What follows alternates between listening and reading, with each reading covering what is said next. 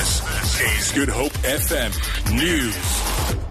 Good afternoon. The body of a 21-year-old man who drowned in a dam at the Rocking the Daisies Festival at Darling on the west coast has been found. Police say his details cannot be released yet as his family is still to be notified. The festival runs until tomorrow.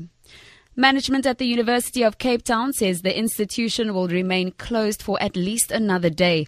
Vice-Chancellor Max Price says classes were scheduled to resume on Monday, but management decided to postpone this for another day. He says this allows them further time to engage with various key stakeholders involved in the ongoing fee protests at UCT.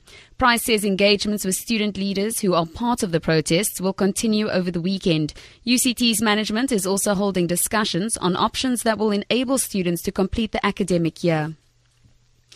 Human rights campaigner and advocate of the Supreme Court of Pakistan, Hina Jilani, has delivered the 6th annual Desmond Tutu International Peace Lecture at the Artscape Theatre. Hundreds of well-wishers gathered at the theatre to wish the clergyman a happy 85th birthday yesterday. Jilani has warned that without international cooperation and a sense of collective responsibility, violence will remain a constant feature and threat to international peace and security. Contemporary threats to security go far beyond wars between states. Today, peace can no longer be associated only with the absence of war. Communal tensions have bred intolerance, hatred, and extremism that is destroying the values of humanity, values that had become cherished ideals of a world shaken by experiences of mass, flagrant, and systematic violations.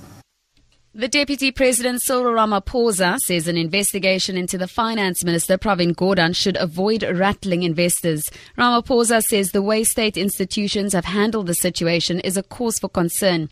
He says nothing should be done to cause problems in the Treasury and an imbalance on the country's economic future. Speculation about a conflict between President Jacob Zuma and Gordhan has weighed on the rand recently. In your international news, 2 suicide bombers have detonated explosives, killing themselves in an area near the Turkish capital, Ankara. This comes after police called on them to surrender. Reports say the 2 militants were preparing to carry out a car bomb attack. Mark Lowen reports. The car was reportedly stopped by police near a farm on the outskirts of Ankara. 2 passengers, a man and a woman, were ordered to surrender before detonating their suicide bombs. Plastic explosives and ammonium nitrate were found with the vehicle.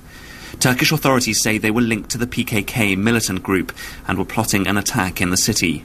They were said to be flying a Turkish flag from the car as cover, and a 3rd person is now being sought. Kurdish militants have carried out a wave of bombings across Turkey since the ceasefire broke down in 2015.